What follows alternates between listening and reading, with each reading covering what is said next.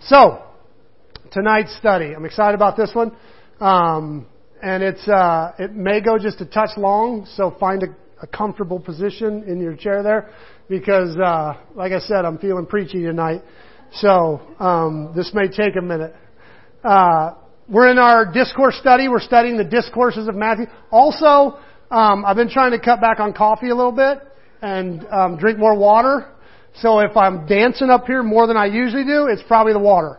So just so you know that. Okay.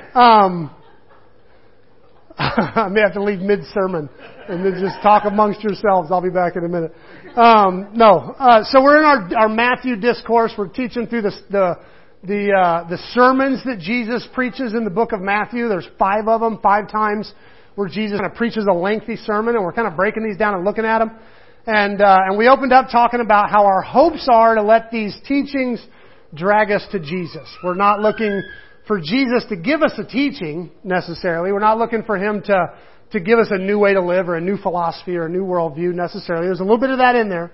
But we're hoping is that in these teachings we'll be drawn to Christ Himself. It goes the other way in Christianity. We hear the teachings and they draw us to a person. It's not just a person bringing us a teaching, it's a teaching bringing us to a person. So our hopes are that we would be brought to Jesus and find Him even more captivating and even more beautiful and even more alluring than He was before. So we started with the Beatitudes. We're in the Sermon on the Mount. We started with the Beatitudes and we looked at this kind of new reality that Jesus lays out. He gives us these kind of these ways that things are, but we all know in our gut that's not actually the way things are. The meek don't generally inherit things. The peacemakers don't generally get rewarded with peace. They usually get walked on. Those who are hunger and thirst for justice don't usually get it. And so when Jesus lays out this reality, we recognize He's obviously describing something different than what we would call the real world. He's describing the kingdom of God. He's describing this new reality, this new way of things being, and this is the kingdom that we're advancing. We're advancing this different kingdom that's kind of flipped and upside down from the way we generally know things. So we laid that out the first week, and then the next week Bill brought us kind of the beginning of the gospel going underneath the Torah, going underneath the law. He talked about simple but not easy. He talked about how Jesus laid out these things. You've heard it said, don't murder. I say, don't get angry without cause. And we talked about how, what law can you pass? How do you legislate anger? What law can you pass to keep somebody from getting angry? But the gospel goes underneath the law to the stuff you can't legislate, and it changes us from the inside out at this heart level and makes us actually different. And then the next week, we got into some of the good things we do, giving and fasting and praying for people, and we talked about how even the good things we do, there's this heart level part of it. He says, when you give, don't give to show off. Don't give to, and we all, and I'm going to rat you out because I wrote it down afterwards who all raised their hand, but we all talked about that pressure that we feel when we do something secret and it feels so good, like nobody knows I did it totally in secret. And then the next day, that pressure to tell somebody, to let somebody know the good you did, because it's like, I so desperately want somebody to pat me on the back for that, and it's a tough one, and we all feel it. You raised your hand, don't judge me. Which was tonight, fun. And then last week, we talked about how, it's not about our behavior, it's about our heart, which is shown by our behavior. And so we get caught in this tension loop where it's not about what we do, it's about what's going on in our heart. The way we know what's going on in our heart is what we do. And so we live in this kind of tension loop. But we did talk about there are some behaviors we do that create a space within us by which the gospel can work. And we talked about, we kind of zoomed in on worship. That worship is one of those behaviors that we do that gives the gospel room to move in us. And it's not just singing, it's just anytime we take our eyes off of us and put them on God. Something in that movement. God's not, like a lot of people who don't believe in God, one of the arguments they'll bring up at us is they'll say, why do I want to worship some God that creates things just so that they'll sit there and worship Him? Like God's some kind of narcissist, that He sits there and somehow needs our worship. And that's not it at all. God doesn't need our worship. He's full and complete in and of Himself. He just knows when we worship Him, it's better for us. When we take our eyes off of ourselves for a minute and put it on something bigger, it changes our heart because we have a tendency to go completely inside and get completely caught up on ourselves. And so God knows that worship is one of those behaviors that kind of turns us inside out for a minute and takes our eyes off of us for a second and puts them on Him.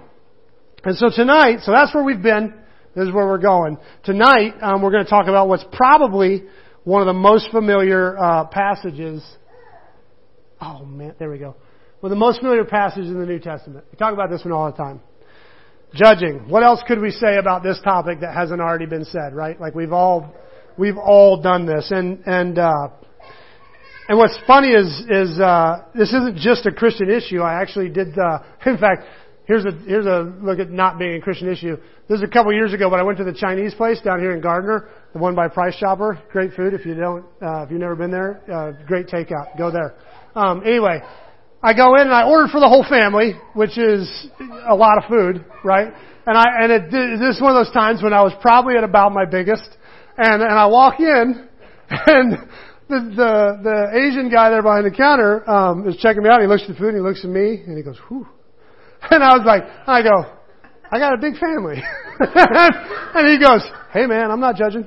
I kid you not. Yeah. So it's not even just a Christian thing. Like we're sensitive to this even outside Christianity being judged. In fact, I looked up this week, psychology considers judging like an actual formative behavior. They break down the levels that we judge. We judge people by their character, by their personality, and by their capability. And then they have subcategories and all that. And they say basically this act of judging is one of the things that forms our psyche, and they feel like we need to do this. And then I looked up in sociology, they consider judging an actual like force for the creation of culture, that societies use judging to create their cultures and subcultures, and so they consider judging almost a cultural imperative.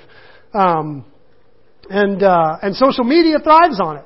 It's what social media is built on us looking at other people's lives and putting our nose in other people's business. We've made an art form out of it. I saw one earlier in the week, and it was this person kind of laid out on a couch, and there's orange smears on the couch and on their face, and their shirt is orange, and there's a big tub of empty Cheetos in their lap, and it just says, "Been a long week. Don't judge me." Like, and so like it's oh man, now what are they? Okay, well here we go. I had to go back a year to find this one.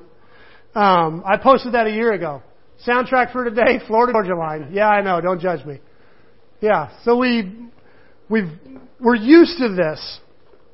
We've made a game out of it. And it's fun. Like we play with it until you're at the grocery store and your kids are being just hellions. And you get down and you're like, "I'm going to take you to the car." And you stand up and there's that other mom going, right? And then it's not fun anymore. Then it's like you're just like, it's like you can feel it cutting you, actually cutting you.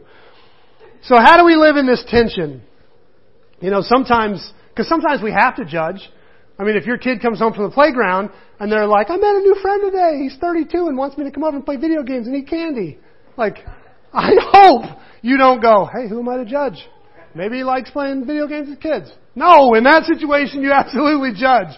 You absolutely go, "No, I need his name and description. 911.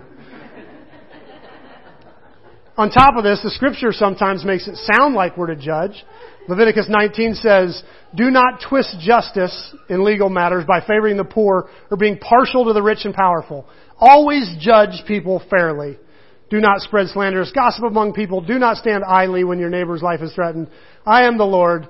Do not nurse hatred in your heart for any of your relatives. Confront people directly so you will not be held guilty for their sin." That sounds like a pretty judgmental passage. Like our job is to go around setting people straight. Later on this summer, we're going to talk about what we're supposed to do in a new covenant context when a brother sins against us? Again, it feels like it requires some judgment. So, how do we function in this tension? Jesus kind of lays it out for us here.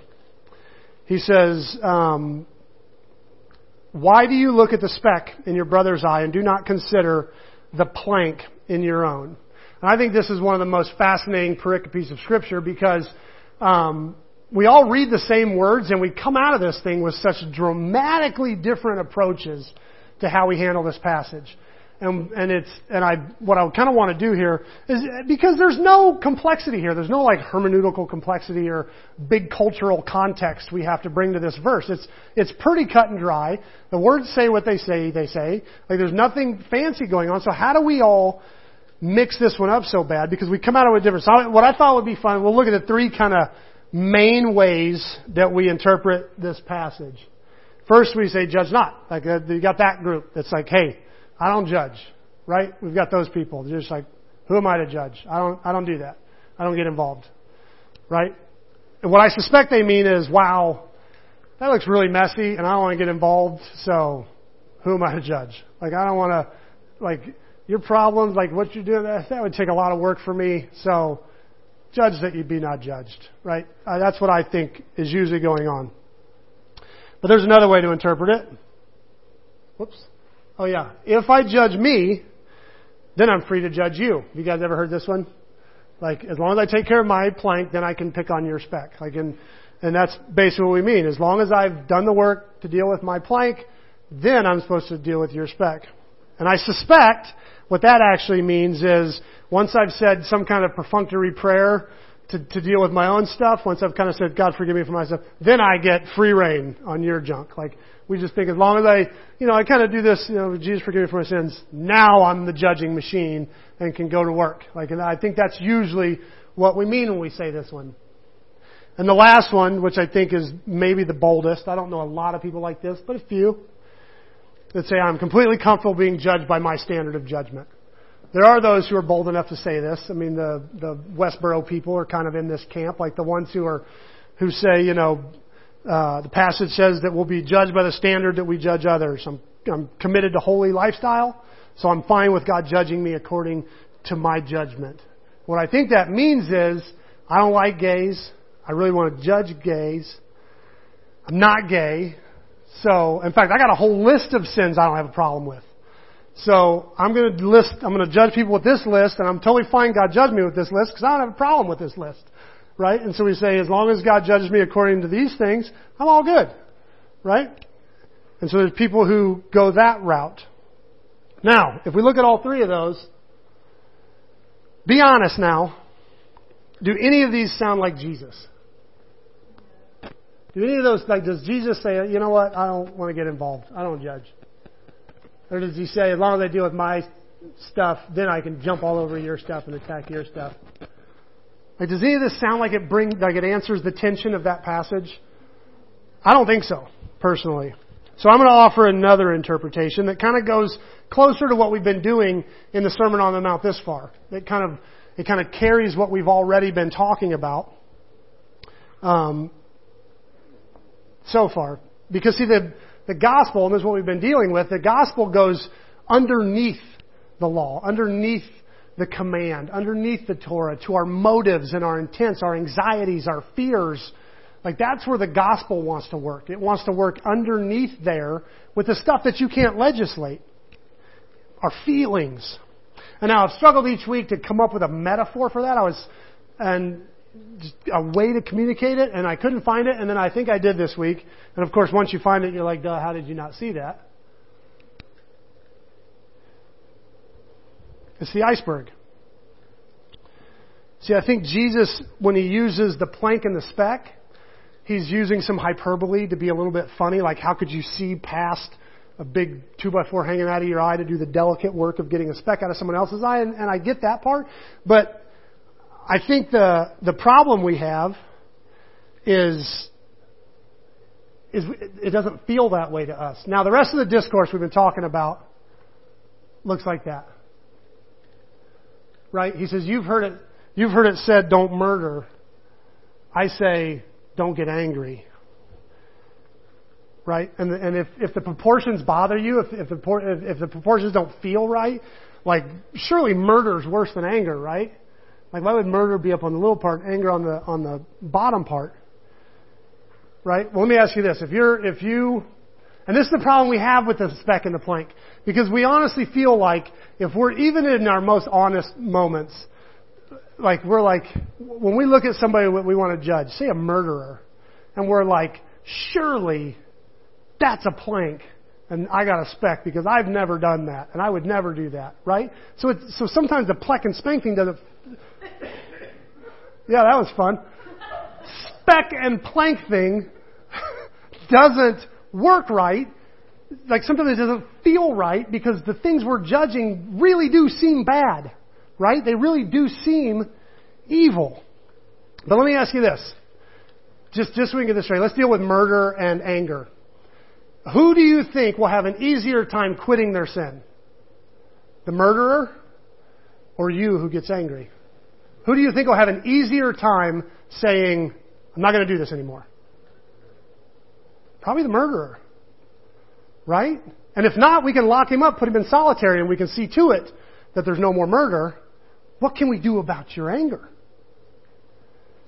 You see why anger, anxiety starts to look like the big part underwater.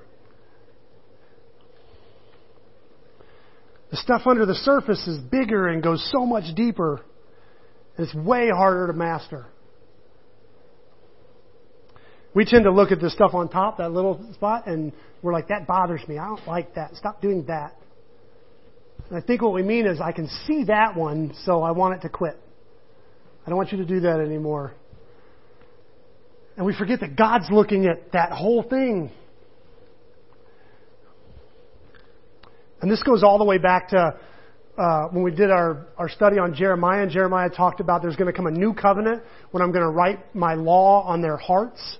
And Jesus kind of pulled off that prophecy and dusted it off at the Last Supper and said, this is that new covenant. When he's pouring the wine, he said, this is that new covenant in my blood. And see, we look at that God's going to write His word on our heart.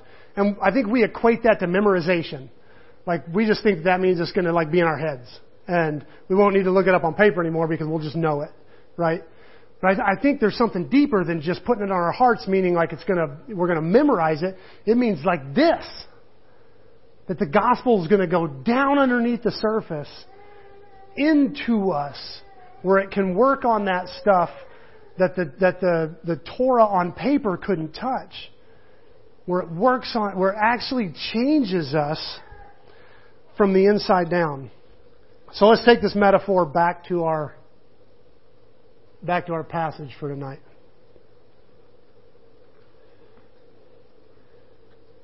Because if we're honest, we don't think Jesus had it right when He said speck and plank. We don't feel like that stuff we're judging is really a speck. Murder doesn't feel like a speck. In our guts, murder feels like a plank. If there's ever a plank, that's a plank, right? Murder doesn't feel like, adultery doesn't feel like a speck. That feels like a plank. That's a big one. And I'm not saying those aren't big sins. I'm not saying those aren't big deals. I'm not saying we don't need to deal with those. I'm not saying we don't need to resist those. Absolutely. But most of us don't murder. I hope. I really hope. If so, I don't want to know about it. Most of us, that's not one we struggle with. But all of us deal with anger. And so that's why He can just universally go, you've got a plank in your eye and you're picking on a speck. Because all of us we talked about anxiety. Jesus came right out and said, don't be anxious for anything. And we talked about, what's the worst thing you can say to someone who's in an anxiety attack? Stop being anxious. Settle down. Like you try to put a command on them in that moment, and it falls short, doesn't it? We need something inside that changes that anxiety. You can't command that away. You need the gospel building this faith and confidence and this trust in God that says, you know what? I read a book this week and it talked about taking when the devil attacks you with that what if. Like, what if they get in a wreck? What if And this guy said, answer the question. Answer the question. What if she gets in a wreck? Okay, then what? Does God abandon you? Like, is God not there because you got in a wreck? Yes, it's going to be hard. Yes, it's going to mean some changes. Yes, it's going to mean, and you know what? God's going to be there every step of the way. When you take your what if all the way to the bottom, you know what you find? God's on the bottom too. Like, there is no, like, ultimately, and once we grasp that, once the gospel gets in and puts that in us, that's the only thing that can change anxiety. Not a command. So anxiety's part of that plank. It's hard. It's big. It's hard to get out of us. It's hard to root out. Only the gospel can do that.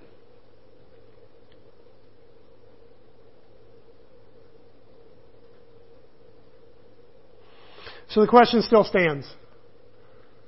How do we live out this verse? Because I think there are 3 imperatives here. I think there's 3 basically commands that take place in this verse. Don't judge. Deal with your plank. Help your brother with their speck. I think we're commanded to do all 3. I think all 3 exist in this verse. There's 3 things we have to do. We have to not judge, and I think that kind of brings balance to the thing. I think that's the tension. That creates the tension to keep us centered. Deal with your plank. Help your neighbor with their speck.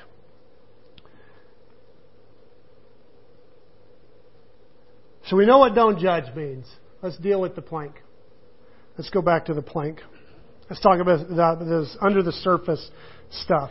And this is the stuff we've been talking about this whole study. It's come up every single week. Jesus finds a new way to bring it out in almost every little pericope. He's back into that motive stuff, back into that heart stuff, back into that why you're doing what you're doing. Not just what you're doing, but why you're doing it. This is the stuff that the law is powerless to touch. You can't legislate it. If we pass the right law, if we elect the right politician, if we get everything we would ever dreamed of in Washington, nothing under the water changes. That can't touch anything under the water. There's nothing you can do. Only the gospel can go under the water. This is the realm of the gospel. This is the Holy Spirit getting in and not only convicting us, but empowering us to change. That's what He does. This is the Holy Spirit gets in and really, if we're honest, the Holy Spirit just changes you. This is about you walking with God over time and looking back and saying, I'm not the same person I was. And looking at that and realizing, man, I don't even remember. I remember back when I used to struggle and fight to change stuff. And then I just walk with Jesus, and here I am, it just fell off, and I didn't even notice when I quit doing that. I just don't do that anymore. I just don't really struggle with that anymore. That's the gospel working under the surface. It's like the old preacher, I don't usually like to use preacher cliches, but if there's one I love, it's like, no, I'm not who I should be. But praise God, I'm not who I used to be. Right? Everybody's heard that one? That's where the gospel works. It's getting a heart of flesh for our heart of stone, as the Old Testament says. And the beauty of the analogy here is that when it comes to judging, is that when you've seen under the water, when you've seen your anger, when you've seen your lust, when you've seen your feeling for your enemies, the people who really drive you nuts, when you've seen your pride, how much you love for people to know when you do good and when you give, and when you've seen how absolutely powerless you are to change that by yourself, how absolutely powerless you are to do anything about the stuff that's under the surface. When you find yourself being the woman caught in adultery and you're standing there with drop stones all around you and Jesus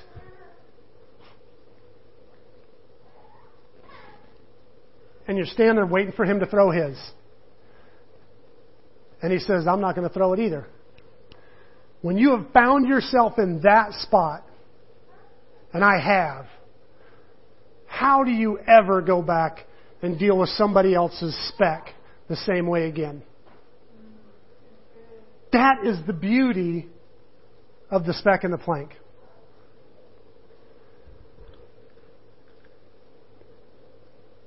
Timothy Keller says it this way, and I didn't take the time to look it up. I've just heard him say it several times. He says, to be loved but not known is a little bit comforting and sentimental but mostly worthless. Because you know, if you knew me, you wouldn't really love me. To be known but not loved is our greatest fear. Is that somebody would see what's on the inside and turn and walk away because they saw it. But to be known and loved is the gospel. To have Jesus see what's under the water. To have Him see the plank. To have Him be able to call out all the junk that's under there. All the stuff we deal with. All the stuff that we work really hard to hide. All the stuff that we would never show on Sunday night. And Jesus has seen it. And even though He's seen it, He still says, neither do I condemn you. Go forth and sin no more. To be fully known and fully loved is the gospel. And when you've seen your plank, when you've been under the water, when you've seen the yuck, and Jesus doesn't turn away from you, you'll do two things. You'll run to the cross and worship. I believe that with all my heart. I think worship comes from being fully known and fully loved. And not only will you run to the cross and worship, but you'll go to your brother completely different. It takes care of the judging problem. Because when you're looking at that little white part on top, and you know you got the big part underneath, how do you judge? How do you judge? Now, there's some implications to this that I do want to walk through. Some things that are just kind of under the surface, that are in there, but they don't say it outright. Number one, I work is communal work. If you notice in this thing, there's more than one person. It takes two people to do I work. The Reformers, there was a theology they uncovered, the priesthood of all believers. Anybody ever heard this thrown around, the priesthood of all believers? It was a beautiful theology they kind of pulled out. And basically what it meant was there's no access to God or special grace that's reserved to the clergy. That we all have the same access and we all have the same beauty. And it's a beautiful scripture, but I feel like we've misinterpreted it. I feel like we've taken it with kind of our American individualism to mean we no longer need a priest. That we all can just go straight to God. We can have this one-on-one individual relationship with God thing. And I don't think that's what the priesthood of all believers means at all. Because I think we absolutely need a priest. I think we still need someone to confess to. I think we still need someone to lay hands on us and bless us. I think we still need someone to help us with the speck in our eye. The priesthood of all believers didn't say we no longer need a priest. It invited us all into that priesthood. It said that we all serve as priests. It's this communal thing. We all now have the responsibility to receive a confession, to bless, to help somebody with the speck in their eye. This is communal work. This is relational work. This takes all of us. Number two, it's communal work. And I think I work shouldn't look like judging. Let's remember Jesus started this whole thing with judge not that you be not judged. That's what creates the tension. If your eye work, if you helping people with the speck in their eye makes them feel like they're being judged, then you probably need to get back underneath the water. That there's probably something that you could do better. Because I think when you've seen you're under the water and you're helping someone deal with their above the water, it looks like love, not judging. I think it comes out totally different. I think you're still saying, you've got some things in your life that I'm worried about. And like, are you doing okay? And you're seeing stuff in their life and it makes you nervous for them. And it hurts you for them that they're struggling with this stuff. And you go at them and like, are you okay? Is there anything I can do to help you? Can I pray for you? And what are you doing if you're honest? You're judging. You're looking at their life and saying there's some things in there that aren't in line. Maybe. You could say that's what's going on. But if you've been under the water, it doesn't come out that way. If you've been under the water, it comes out like I'm going to tell this story. It's not in my notes. There's no way I'm going to hold it together for this. Some of the emotion that April was purging during that last song, her grandma died a couple weeks ago. And her grandma was one of these people who had a way of showing you the fire that exists in love. She was one of those people that if you weren't living the way you should be, she would come up and love on you and accept you fully the way you are, and it would burn like hell because you knew you weren't where you should be. And she would never like, you need to straighten up, you need to, oh, dang it. I looked over at April.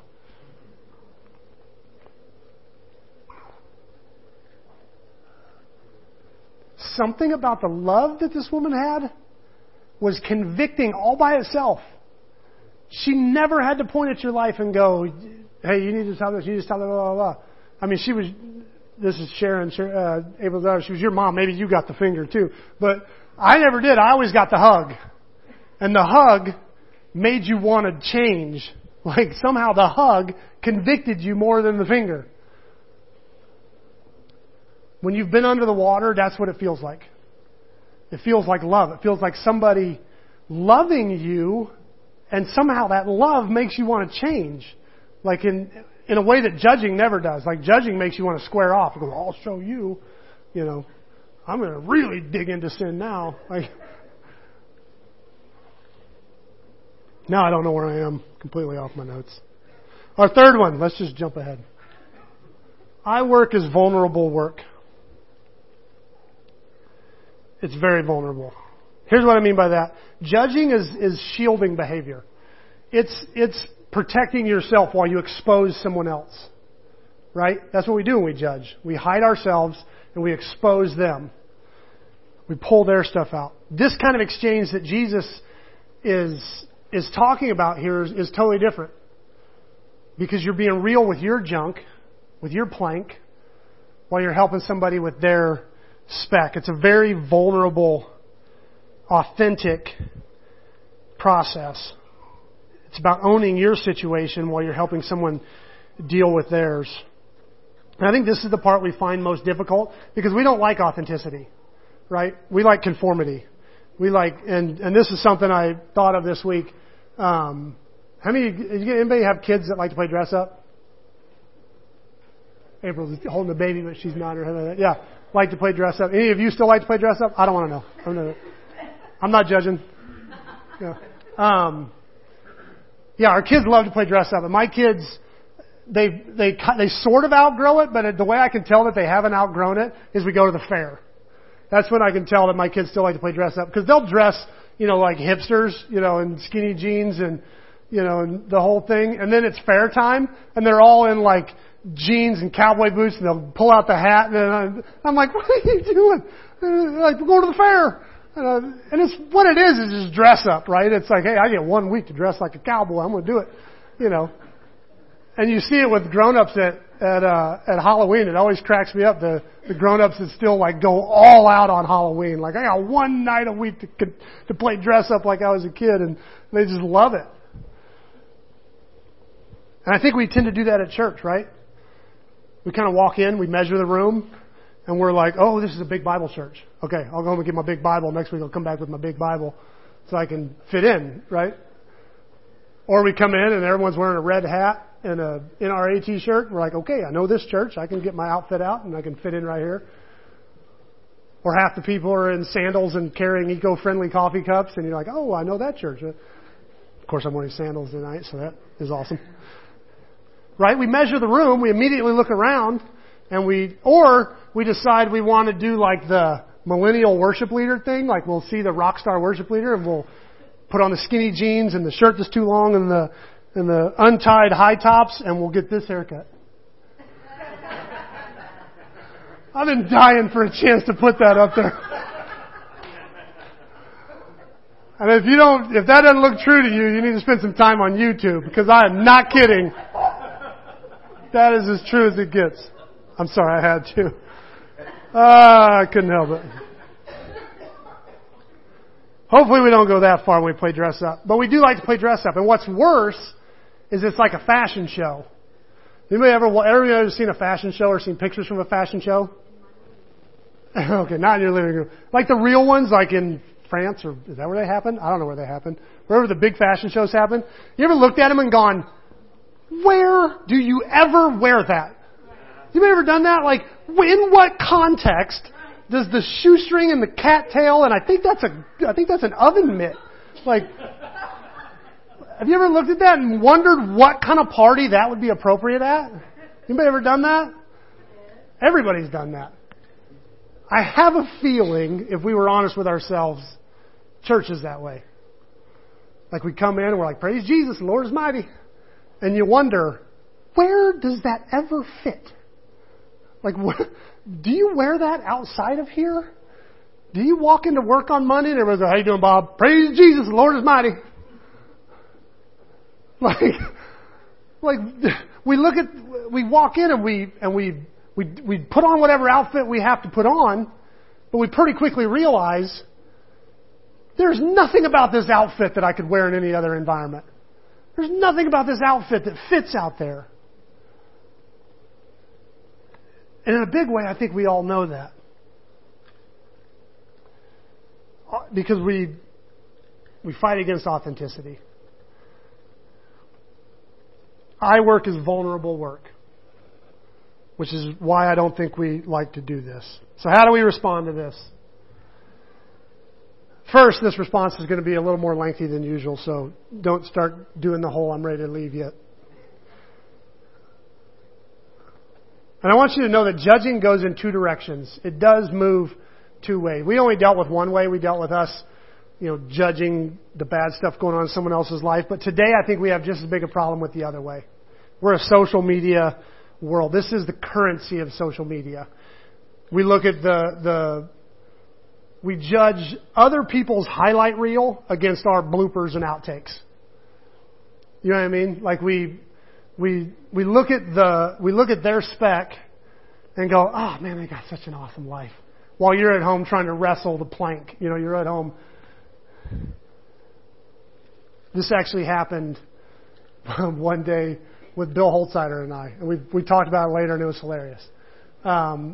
He takes his kids to Ernie Miller Park and they're on a walk and he has that one picture where the light's coming in perfect and the kids are on the trail and everything's great and he snaps it, puts it on Instagram, and I'm sitting there studying and I'm behind and I haven't seen my kids in like 2 days because I've been studying so hard and I'm like, man, Bill's out hiking, he's spending time with his kids and I'm here studying and I never get to, do that kind of stuff because I'm so busy. I'm feeling bad about myself and I'm all down and about 10 minutes later, I snap a picture of, I set up my desk. I take the junk food out of the picture. I don't want that in there. And I got like a big theological text and I put it in the thing so that it's in there. And I lit a candle, took the picture. Yeah. Post it. Bill sees it. God, I need to study the Bible more. Chris is always studying. So smart. And I'm out here in the woods with my kids.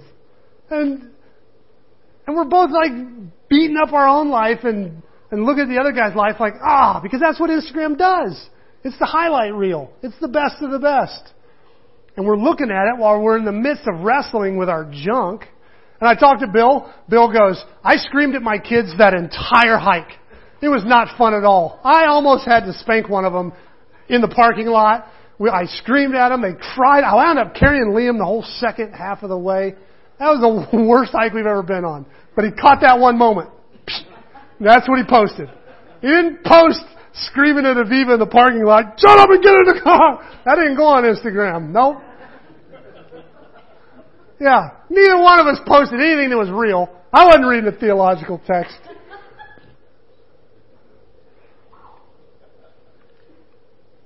We see the tip of their iceberg while we're dealing with the underwater parts. So judging goes both ways. But I truly believe that our true power is in our authenticity. It's in us being us. One of my favorite characters in the Old Testament is Jacob. And there's this, most of us know the story fairly well. Jacob he had tricked his brother out of his inheritance, and later he pulls a con to get his birthright. And his dad almost caught him in it, could tell something was off, and he asked him this question, "Who are you?" And he says, "I'm Esau." And he feels the goat fur on his arm, which, man, Esau must have been hairy. If you can get goat fur to pull, I got goats. And if you're hairy enough that goat fur passes, dude. So he says, "Who are you?" And he says, "I'm Esau." And he says, "Okay," and he gives him the blessing. And Esau comes back and he's furious, and Jacob has to run. And Jacob finds himself at his uncle Laban's in this situation where the con man gets conned. And he winds up there for like 15 years by the time he gets both his wives and builds up a flock. He's on his way back, and he has this wrestling match with an angel. They wrestle all night long, and they're fighting, and the angel breaks his hip, which I think is really interesting because Jacob was a runner. Every time he got in trouble, he ran. And so the fact that he gets his hip broken, I think is key. I think God was taking away his ability to run. And just right after that, he runs into his brother, and he's so afraid he like splits his family up into camps. And he's like, "You go first, so that this is terrible. You go first so that if they kill you, we can get away." I'd just like to be in that group, right? And then, and they bring gifts and blah, blah. I personally think if not for the wrestling match with the angel, Jacob would have never done that. He'd have ran like crazy. But he can't now. He's got a broken hip. And so he's limping up to Esau. Yeah. I'm sorry for interrupting. No. But as you brought that up, it reminded me of the 99. When he brought the one back over his shoulder, didn't he break its leg so it wouldn't go away? I think I have heard that. That's what shepherds used to do back then, if they had one that kept getting away. Yeah. Yeah. But something huge happens in Jacob's life where when he's wrestling with this angel.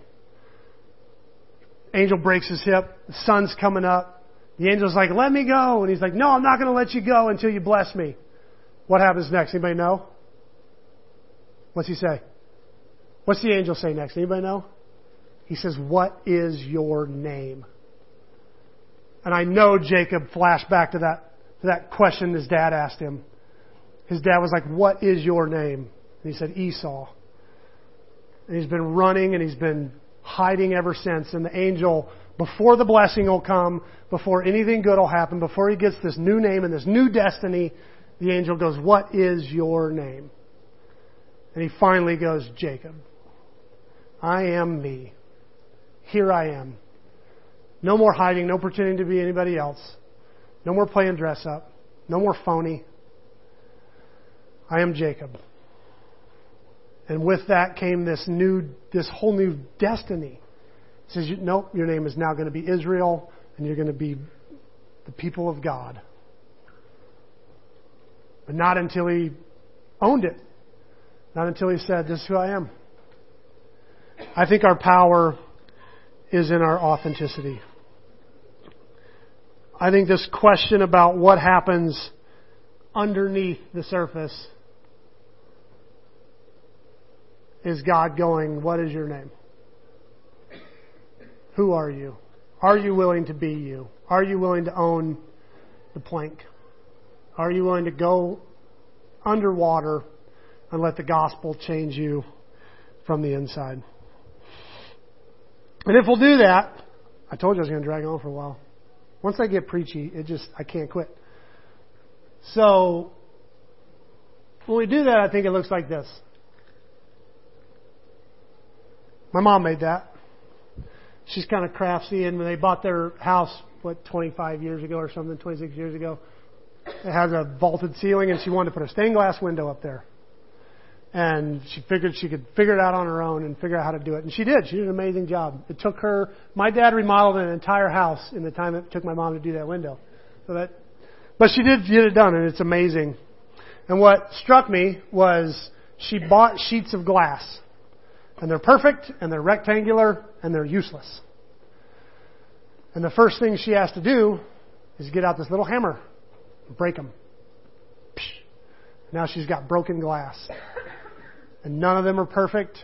And they're all different. And some of them she had to score, and she took these little grindy nippers and it made that glass scratching sound as she would trim them. And she got out this little grinder, and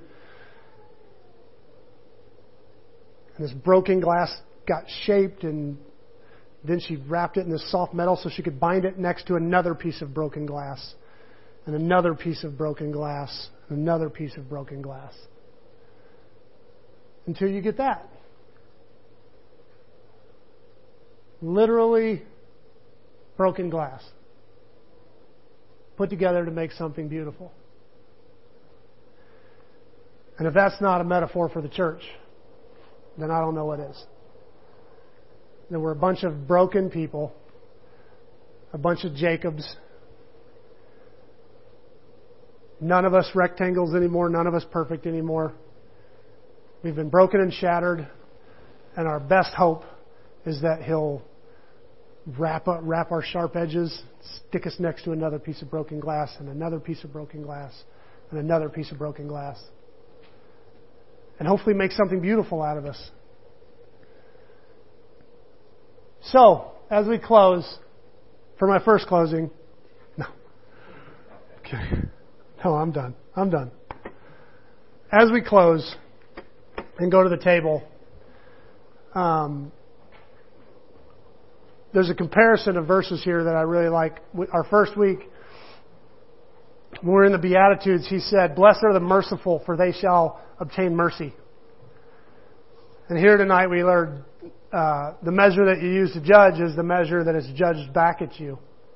I'm seeing a pattern form in this, that what you give, you get. And so my hopes for us is that when in doubt, we would show mercy. That we would be a church of mercy. Because I think when we do that, and we let the gospel work on us, and we let the gospel get under the surface and change us, we're going to find all of us getting more and more like Jesus without having to pick on each other. I think mercy, we're getting ready to sing a song, and one of my favorite lines in it is mercy triumphs over judgment. If we're playing like rock, paper, scissors, mercy always beats judgment.